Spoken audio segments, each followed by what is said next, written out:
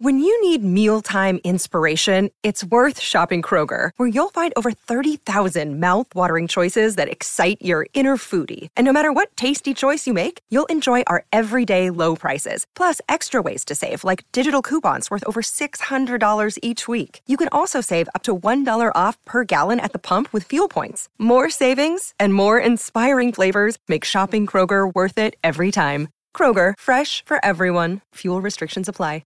Another day is here, and you're ready for it. What to wear? Check. Breakfast, lunch, and dinner? Check. Planning for what's next and how to save for it? That's where Bank of America can help. For your financial to-dos, Bank of America has experts ready to help get you closer to your goals. Get started at one of our local financial centers or 24/7 in our mobile banking app. Find a location near you at bankofamerica.com/talktous. What would you like the power to do? Mobile banking requires downloading the app and is only available for select devices. Message and data rates may apply. Bank of America N.A., member FDIC.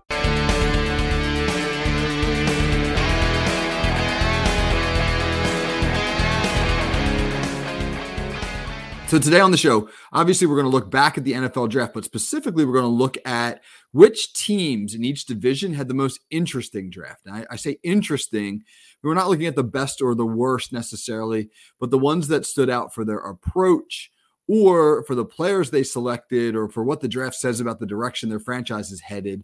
I'm going to pick one team from each NFL division and weigh in on the draft and, again, talk about what teams I thought were really interesting in how they conducted themselves over the weekend.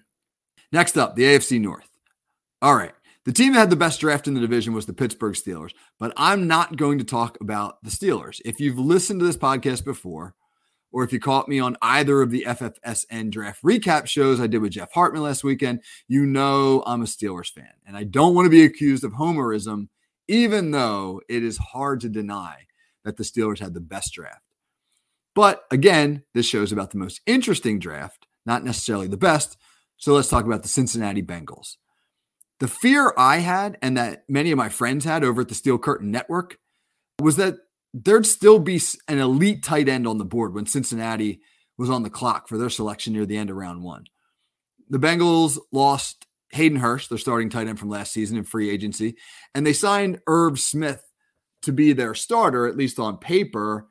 Signed Smith from Minnesota, where last year he caught just 25 passes, missed half the year with injury. I don't think the Bengals are comfortable, or at least it didn't seem anyway, with Smith going in as their number one, and we all figured they'd pick a tight end high in the draft. So there they were at 28, ready to pick, and the board was still pretty stacked. I mean, Buffalo had chosen Dalton Kincaid, a really nice player, a few picks earlier, but the consensus best tight end overall, Notre Dame's Michael Mayer, was still available, and so was Georgia's massive Darnell Washington, a player I pegged as an ideal draft target for the Bengals on this show just a few weeks ago. As a Steelers fan, the notion of Cincinnati giving Joe Burrow a target like Washington or an all-around player like Mayer to pair with their embarrassment of riches at wide receiver, to be honest, I thought that thought sucked. I hated that idea. But to my shock, and I got to say pleasant surprise, the Bengals didn't go tight end in round one. They picked Clemson edge rusher Myles Murphy instead. And Murphy's a darn good football player who was projected in many mocks to be long gone by the time the Bengals picked. And the pick makes total sense.